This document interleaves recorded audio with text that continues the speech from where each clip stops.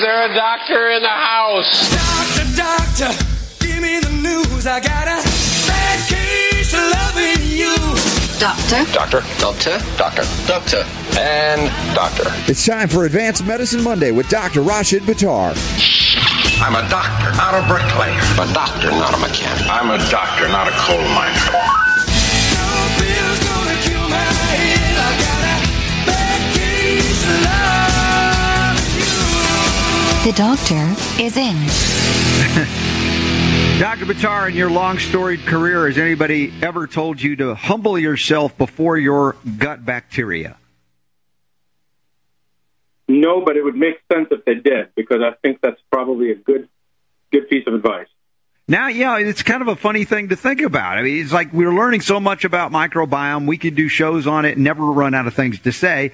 And the more we're looking at it, the more we are now realizing life doesn't exist without the bugs. The fact that modern medical man declared war on bugs was basically, in essence, declaring war on our own lives. Yeah, I think that would be an accurate way of putting it, because if the microbiome goes out, you have basically passed a sentence regarding your health. You basically, if your microbiome goes out, Robert, you've basically got a death sentence, I would say. Yeah, and you know what? This opening article here, Advanced Medicine, this is the week we do every time of the week. This is where we go. Advanced Medicine. We're going to go Advanced Medicine. There's a headline here at Life or IFLscience.com, whatever this is. It's linked up in the show notes at robertscottbell.com. It says, bacteria in our guts may be communicating with our DNA, study shows. Maybe. Why is the microbiome seemingly so important for almost every function in the body? You think there might be some interplay with the DNA? This goes right back to, again, Dr. Lipton's work, where the environment is creating the signal to the DNA, to our genetics, allowing the genetics not to be expressed in a certain manner. So it's sort of a moment of duh here, because, of course, anything to do with the environment that we're in, and when we say the environment, we're not just talking about the outside environment, what you're breathing, what you're drinking, what you're eating, but you're also talking about the internal environment. And if you think about this, we've talked about this on the show before, from the mouth to the anus, the gastrointestinal tract is actually a continuum of the external environment. It's a tunnel, if you will. You're kind of going from the outside environment through the body back out to the outside environment. From the anus to the mouth, it's a continuum of the external environment. And as food passes through and water passes through that tunnel, it gets absorbed into the internal environment.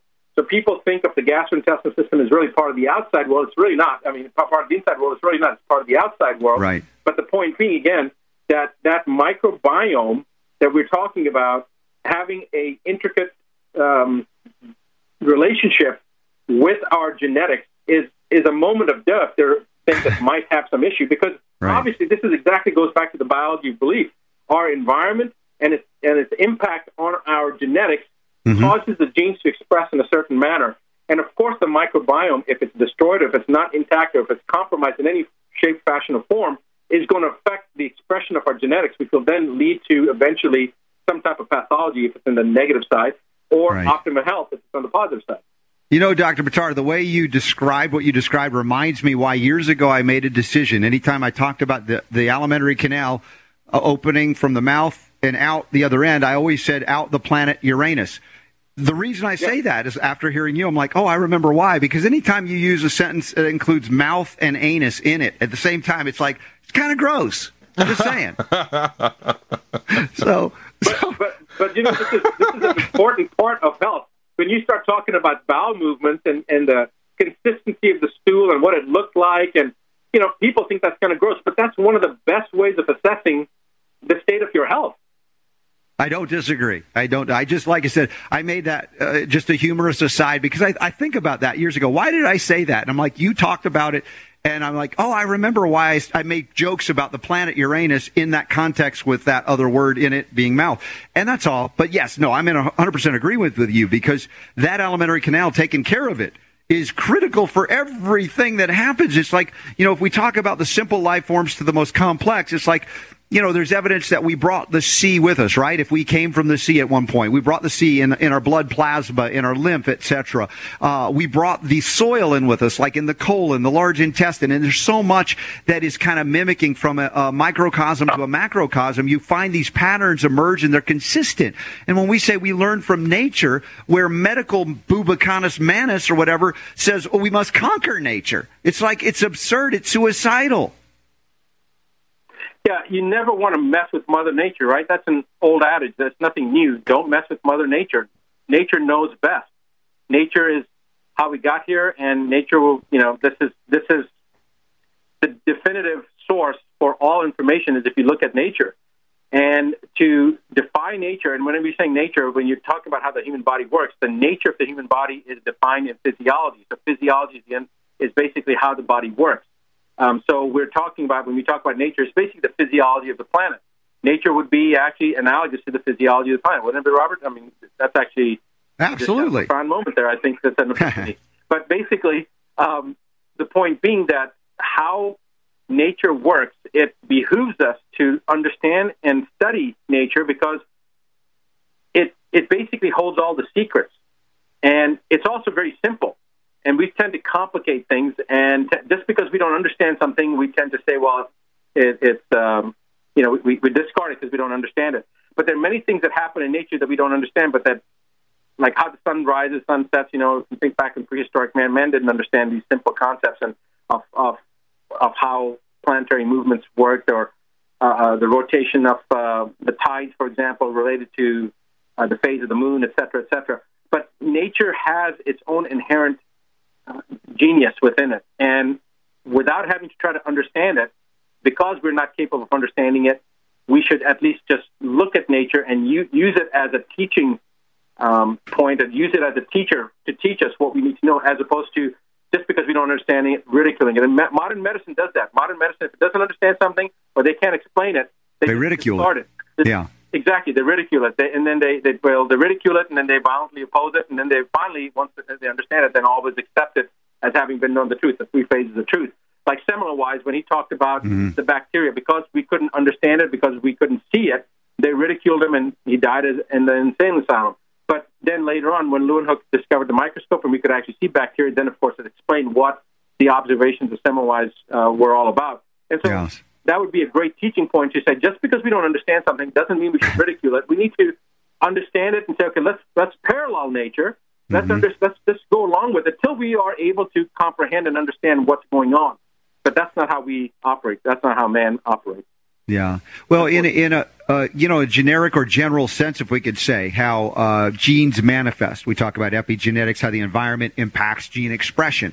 This is the science of that. Now, they're getting down to a micro level, talking about gut bacteria and how they secrete, in this case, a molecule called nitric oxide. It's not like no one knows about nitric oxide. It's known and studied. But they're talking about how this is a communication tool with our cells and our own DNA, how it's causing gene expression to be altered. Now, obviously, this is not a human study because, it could be a little bit messy, so to speak. But they analyzed this in terms of the microbiome of a worm, I think an earthworm of some kind. And they saw that these bacteria interacted directly with the DNA, caused differing expression that could create disease and even death versus vitality and life. And it's like, what can we learn from this in terms of manifestation of proteins, like in Alzheimer's, right? How do we get the gut microbiome? How do we relate this to metals as well, as we talk about mercury or aluminum and things like this? Yeah, so, it's interesting to first understand that when the epigenetics movement began, and when Dr. Lipton made his work available to the public and people started to understand it, prior to that, the Genome Project was supposed to conquer all disease because the 20,000 genes were going to define everything. But then when you start looking at the number of proteins, and I don't know what the number of proteins in the body are, but I think it's over 100,000, then it's obviously not possible for 20,000 genes to be expressing 100,000 proteins, because the correlation is one gene to one protein. So obviously there's a variable in there that allows a gene to express a different type of protein. That's where the environment comes in. So the entire movement of epigenetics that we were just talking about has created a massive shift, which a lot of people still haven't jumped onto that that bandwagon yet. The paradigm shift that's occurred hasn't encompassed everybody yet so far. Let's just say it that way. But right. The microbiome aspect that you're talking about, and the nitrous oxide aspect that you're talking about, there's so much more to this, and how the genes will actually express not just the parts that we understand from an epigenetic standpoint, but then, as you mentioned, like heavy metals, how do they interact with the heavy metals and other aspects, and then express themselves as, let's say, myasthenia gravis or ALS or autism or Alzheimer's or whatever the case is. The point being that, again, it falls back into that category of things that we just haven't figured out yet. Things that we haven't determined and haven't figured out the causation aspect, but understanding the basic fundamental aspect that the microbiome has a massive, massive impact on the manifestation of pathology and also on how well a person is functioning physiologically and basically, ultimately, wellness in the state of a person's health. Well, it's also about, Dr. Buttar, decision-making. The worm in the wild is smarter than the human in the domestic Western lifestyle.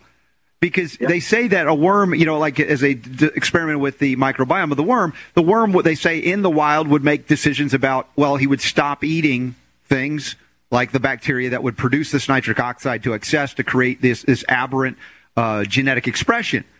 But humans continue to eat the garbage that's causing this aberrant genetic expression and then going to a doctor for some kind of toxic chemical to address the thing that they screwed up with in the first place by looking at medicine and drugs as a solution to what they've done wrong in terms of what they're eating. Well, there's one additional part that you forgot. We're actually genetically modifying, irradiating, homogenizing, and pasteurizing that food first. So we're screwing up the food before we even get into that. You said that That's the point. So man is stupid. The worms are smarter than us. Exactly. So we're actually not only eating garbage, but we're making that garbage into more toxic garbage. And then you're absolutely right. The worms are definitely smarter than us. All right. Well, great news here. We've just learned that man is stupider than a worm. A worm's actually much more intelligent based on choices in the wild it would make as far as eating a worm-appropriate diet. What is a human-appropriate diet? Maybe we'll get into that controversy. Seems to be more controversial than what religion you are. What are you eating? All right, we'll also talk about fascism come to America in the guise of the vaccine religion and HPV shots. Next. You're listening to The Robert Scott Bell Show. The Robert Scott Bell Show.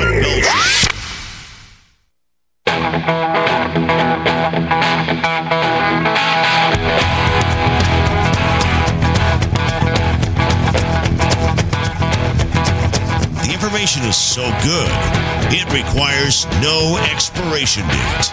The Robert Scott Bell Show.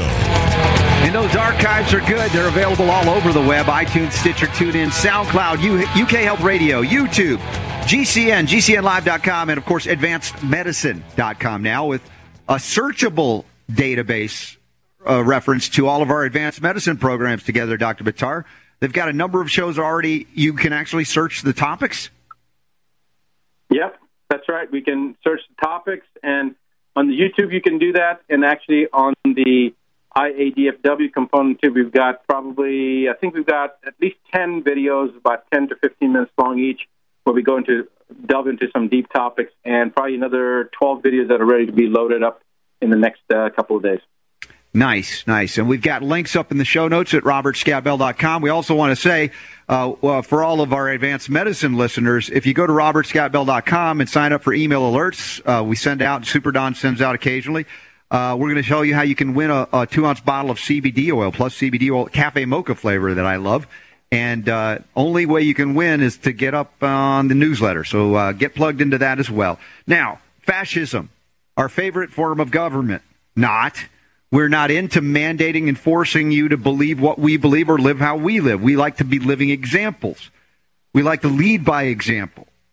But there are states now moving, and the federal government's trying to encourage them, certain entities within, or people within, maybe I can call them entities within FDA, trying to say, hey, you got to mandate more of these vaccines. Don't be letting people exempt for any reason, especially not religious or philosophical.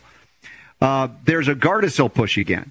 They're trying to say that we need to mandate HPV shots. I'm like, first of all, There is no scientific study that has validated their claim that HPV is a cause of cervical cancer.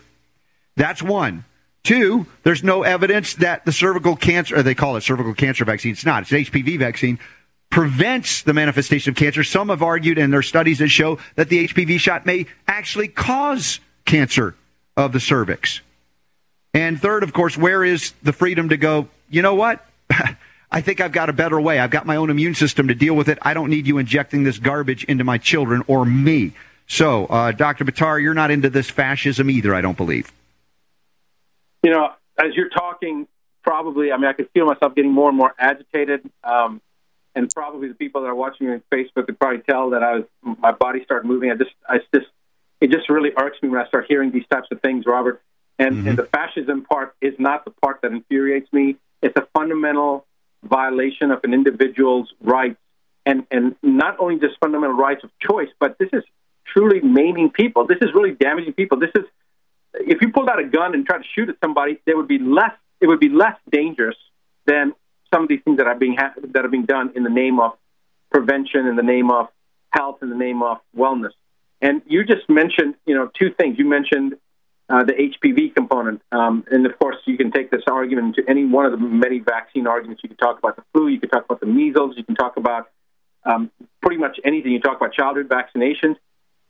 So, the application of this concept of vaccination, it goes so far and so wide and it's so broad. But we can narrow it down, and then you start talking about the measles, or you start talking about the flu, or you start talking about whatever you want to talk about. We haven't talked about whooping cough in a long time, but the association between the whooping cough vaccine and SIDS, the sudden infant death syndrome, that whole conversation's kind of died off. But you don't see as much SIDS anymore because our friends, Mark and David Geyer, when they released their study, when they were talking about, or they released their research, when they found the wild type versus there were two different types. I can't remember the specifics now, but basically there was a specific type of the whooping cough vaccine that was directly related to SIDS, and the correlation of the SIDS death as that vaccine went up, the SIDS deaths went up, and as they started bringing those vaccines, the incidence of those vaccines were being administered became lower and lower. The SIDS death numbers also became lower and lower. And so the correlation was there, and it was directly correlated with it. So my point is that there's so many different avenues that you can go down this vaccination path. Like vaccinations is similar to the word transportation. And then from that point, then you can go on to different types of transportation. You've got air transportation, bicycles, cars, trucks, trains.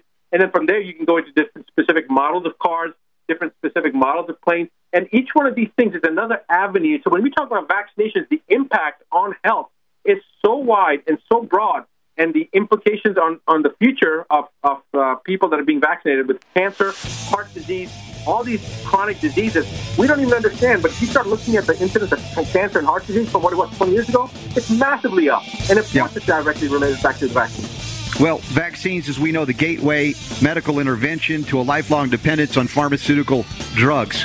And some would say it's by design. In terms of the economic model, it's very profitable, because they also own the regulators. That's called regulatory capture. All right, we're going to talk about beliefs related to your genes.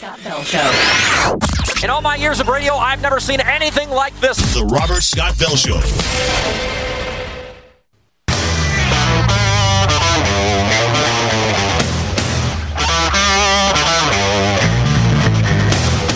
The information is so good, it requires no expiration date.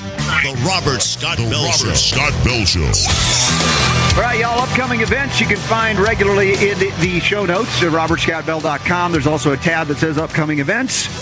Two of those events that are listed include a webinar coming up on the 28th of this month, if you're listening live, February 2019, the 28th, and that's with Dr. Buttar. We'll talk about Autism Defined, get into that in a little bit. Also, the big one, I call it the big one, the Advanced Medicine Conference coming up in Pasadena, Los Angeles, California, Memorial Day weekend, the Saturday, Sunday of Memorial Day weekend, and we hope to see you there. We'll get you more details on it. We're going to talk about it, but, since we've been talking genetics and epigenetics this hour, Super Don found another interesting article.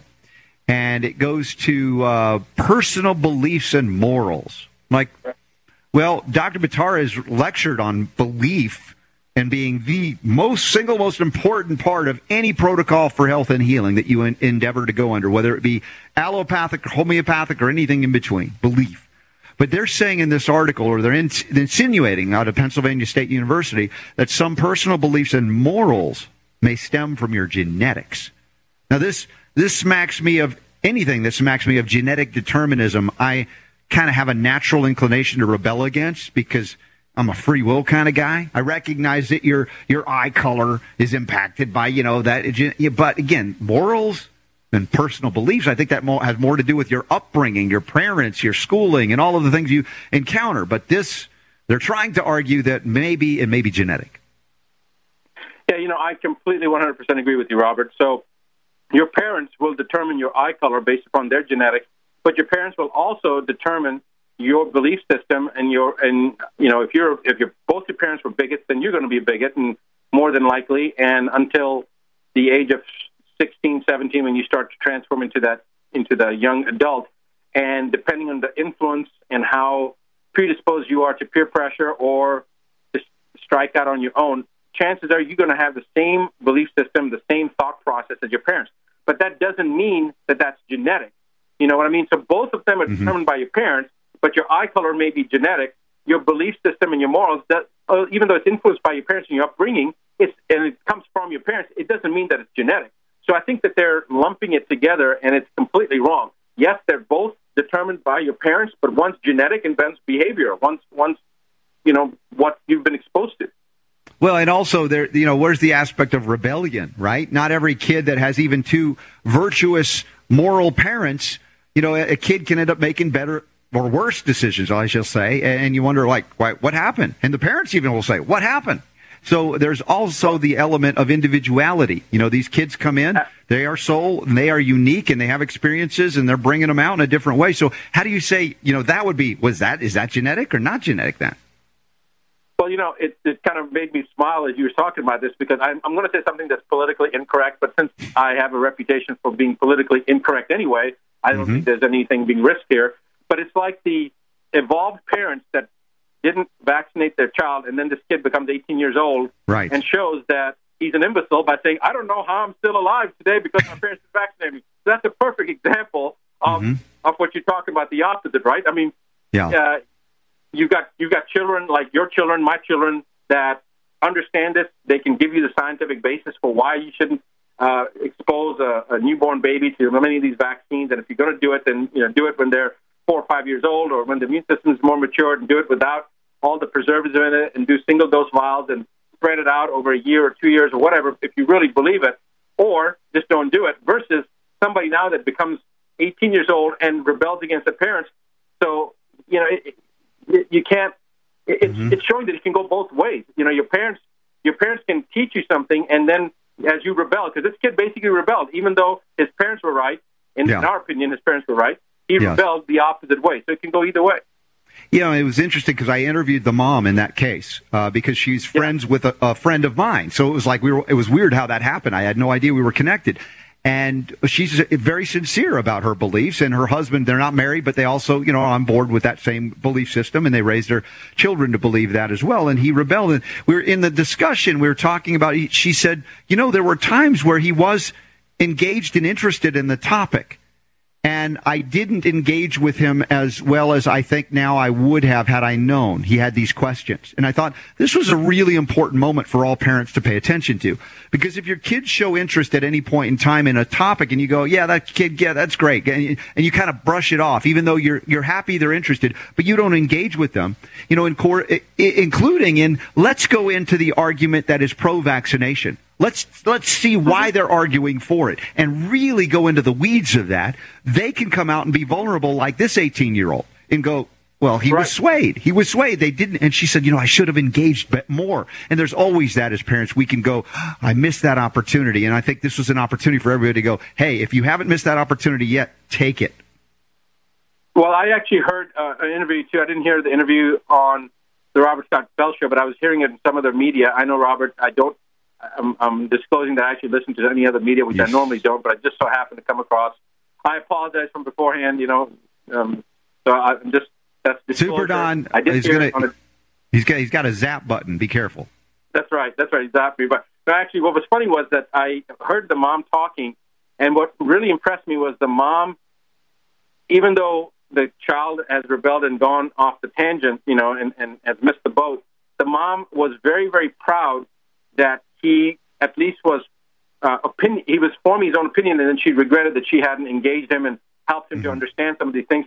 But she was also there was a hint in there that she was proud that the fact that he formulated his own opinions, even if the opinion is misdirected or misinformed, that he had enough chutzpah to stand up for his own opinion. Which right. She's right. I do appreciate that. Well, as a parent, I mean, you got kids, I got kids, and my hope and prayer for my kids is that we've taught them enough that they can engage intellectually, they can ask questions, they can develop their own opinions via hopefully what we taught them, but more importantly, that they are going to be prepared in their own way to make these decisions because one day they're adults, right? And I am appreciative in my own history that at certain points of my young adulthood that I came to conclusions that differed from my upbringing, and that I was respected for that. And that I would, even I would disagree with this child. Of course, we do. And I don't think that's going to be an issue. But there are going to be things that our kids are going to do that is unique to their experience as their life unfolds on planet Earth. And what can we hope to do as parents? Guide them the best we can to be a people of integrity and to ask good questions and dig deep enough to not be swayed by, as you said, honeyed words, as referencing sometimes the founders and others. And again, recognizing that they are going to make choices that we are not going to agree with. That's just part of their individuality. And that transition, when it takes place at the 14, 15, 16, 17-year-old time frame of age, it's a very critical time anyway. And if they are able to express themselves and they can support their argument, I feel that as a parent, our job has been done, even if it's in disagreement with us. But I think that in this particular case, the mom's lesson was, and it was a good lesson for all of us as parents, is to make sure that when they show an interest, give them the information as opposed to just herding them along and thinking, well, they're not capable of understanding and just imposing your own belief system on them. Teach them and give them the reasons, give them the tools that they need to learn so they can discover the truth for themselves. And I think that was a very good learning point. I agree with you there. So yeah, feed them until they're satiated. Obviously, if you overfeed them, then it becomes something that they're more likely to rebel against. But if they're pulling it and they're saying, I want more, pay attention to that and provide that for them. Because, in my life, as I said, I can speak about my experience. I'm grateful for the freedom that my Creator, God, gave to me to screw up, because I've learned the greatest lessons by the times I've made some of the stupidest decisions. And I'm like, gosh, man, I'll never do that again. Right. But if I had parents that tried to protect me from every mistake that I made, I would never experience to the point of indelibility. And I would continue as an adult to make the same stupid decisions. And you think you're helping someone by preventing them. And I had these lessons as a child in my interactions with my sister. So this is why I'm so pro-freedom, ultimately. Now, there's guidance when they're kids. I'm not going to say, hey, go out in the street and try to dodge the cars, right? It's not that. But, basic common sense we want to apply here. Well, I completely agree. And I think that fathers, more so than mothers, fathers will tend to not protect as much so that the child falls and skins up their knees and learns their lesson. Moms tend to protect a little bit more. But I think that lesson is very important. I know that with my own children, at least two of them have at times said to me, Dad, did you taking it easy on me? Dad, did you do this, to help me? And I look at them, like perfect example is when Abi, I remember when he was sparring and learning how to spar, and I was keeping him in a corner and just pounding on him. And at one point I was even questioning if I was a good parent because I was beating him up so much. But when he finally, started getting out of that corner and pushed me back, he was like, Dad, did you take it easy? We took off our protective gear. And he goes, Dad, did you take it easy on me? And I'm looking at him. And I unzipped my protective gear, and I said, I'm sweating like a pig. I said, does it look like I was taking it easy on you? Because if we take it easy on our children, we're not really helping them to become better and faster and stronger than us. We're just giving them an out. But if we go all out and we help our children and challenge them, they're going to become better and stronger and faster than us. And that is what I, as a parent, want of my children. I'm sure that's what you want as a parent for your children. It's for them to be an improvement upon us. That's the prayer that my dad would say to us all the time, that his one prayer was that his children be better than him and an improvement on him. And that's what the same thing I desire for my kids. And so if we take it easier, we protect the children, we're not helping them to achieve that goal of being better than and being an improvement on us. And so that's an important part for us to remember as parents. And I think that, I know I do that, Robert. I think you do that too. And I think most parents, if they really want the children to be an improvement on themselves, you have to challenge them and push them to the limit and see what they're capable of doing. Yeah, I recognize that in our Western culture, we've become wussified. I've talked about the wussification of the American male, even. You know, that's this whole gender How do you spell confusion. That? Wussification, right? W-U, yeah, okay. All right, wussification. But the idea that in certain cultures, if we go back and learn from them, you know, there were transition times, there were rites of passage, especially for the males to get out and tough and learn the ways of the world, and they would come back from these experiences much more grounded in their, you know, their identity, their personal responsibility, and we've denied many young people that ability in our softening of the culture, so to speak. Yeah, I agree with you, Robert. I agree, and I think it's time that we didn't have that. We didn't condone wussification. A lot of the native traditions, they've had these rituals and traditions, and they all play a very, very important role. So I think that it would behoove us as a global society to learn from those old lessons and have our own traditions and rites of passage, if you will, to become adults. All right, let's do some rites of passage here. We're going to take a break. Those of y'all listening on radio, we'll be back in a few minutes. If you're watching us on YouTube, we got some more discussion to have happen here.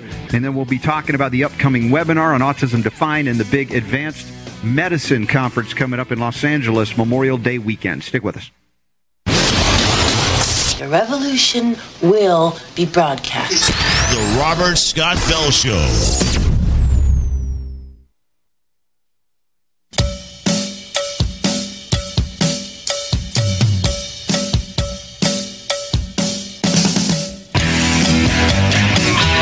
The Robert Scott Bell Show.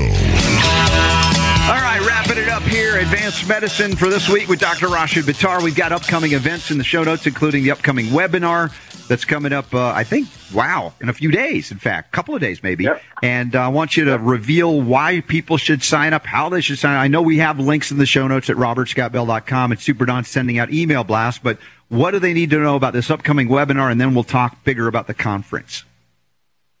Well, basically, the autism webinar, it's going to be a little bit different than it was originally planned. I know it's coming up in a couple of days, and we haven't released all the videos. So probably in the next 24 hours, we're going to release all the videos. So there's a total of 11 videos. They've all been produced. They've all been rendered. They're all ready to go. We were just planning on sending them out incrementally, but we're just going to get the rest of them loaded up. So if you go to askdrbuttar.com, you can just follow the links, and it'll show you how to register for the webinar. Once you get the confirmation email about the webinar, once you've registered, then you can go back. It'll give you a specific link to go to so you can make sure you watch all the videos in one place.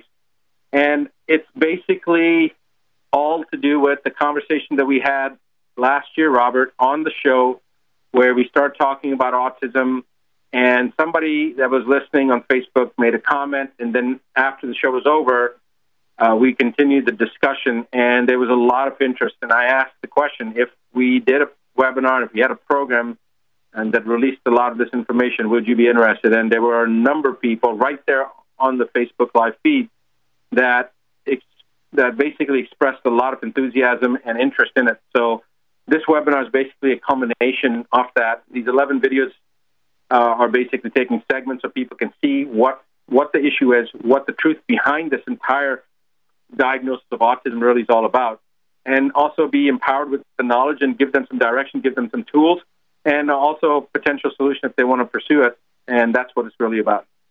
All right, excellent. So y'all sign up. This one's open to everybody. There are other things that we'll do that are behind a so-called private curtain because we get out of the public domain and can speak more freely and directly through the IDFW.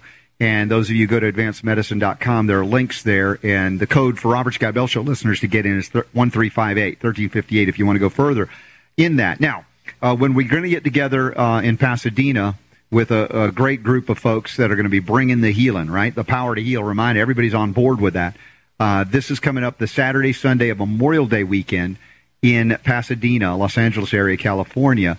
Again, there's still some early registration discounts available. Those are linked in the notes as well. Anything else, Dr. Buttar, folks need to know about that? No, just that we're only 3 months away. So if you want to get your tickets, start getting them, because now tickets are really starting to sell.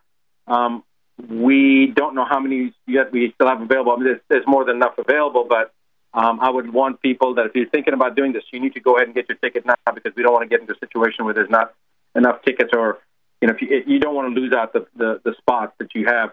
So please make set the intention to make the plans to be there, because it is going to be an incredible event, and I can't even begin to express to you some of the information that's going to be covered there. I know Dr. Lipton's got a number of different things that he's going to present, some of which he's talked about before. Some of the stuff is going to be new, but in conjunction with some of the things, Robert, that you and I are going to be talking about, and some of the other speakers are going to be talking about, I really, really believe that this symposium will give, when people walk out, they will have information that is tangible information that they can put to use immediately. In fact, they could start putting some of this information to use while still at the convention and see what the power of it is.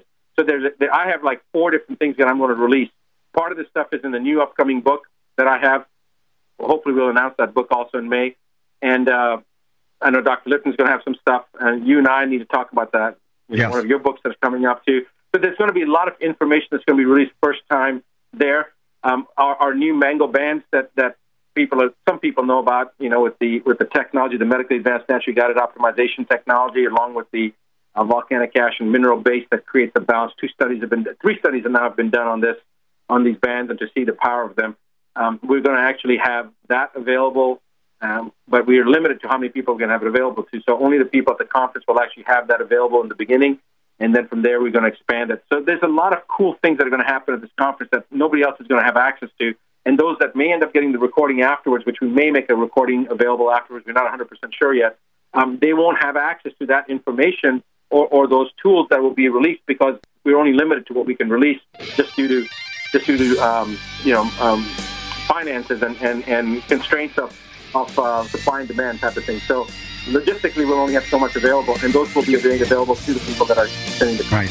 Well, bottom line, sign up now. Earlier is better. Let us know you're going to be there. We'll look forward to seeing you there. The webinar coming up. All the links are in the show notes at robertscottbell.com. We are about out of time. Great advanced medicine. Go back, listen to the archives. Please share them with everybody you know. Tell them what we need to know, because we got to go. The power to heal is yours. The Robert Scott Bell Show.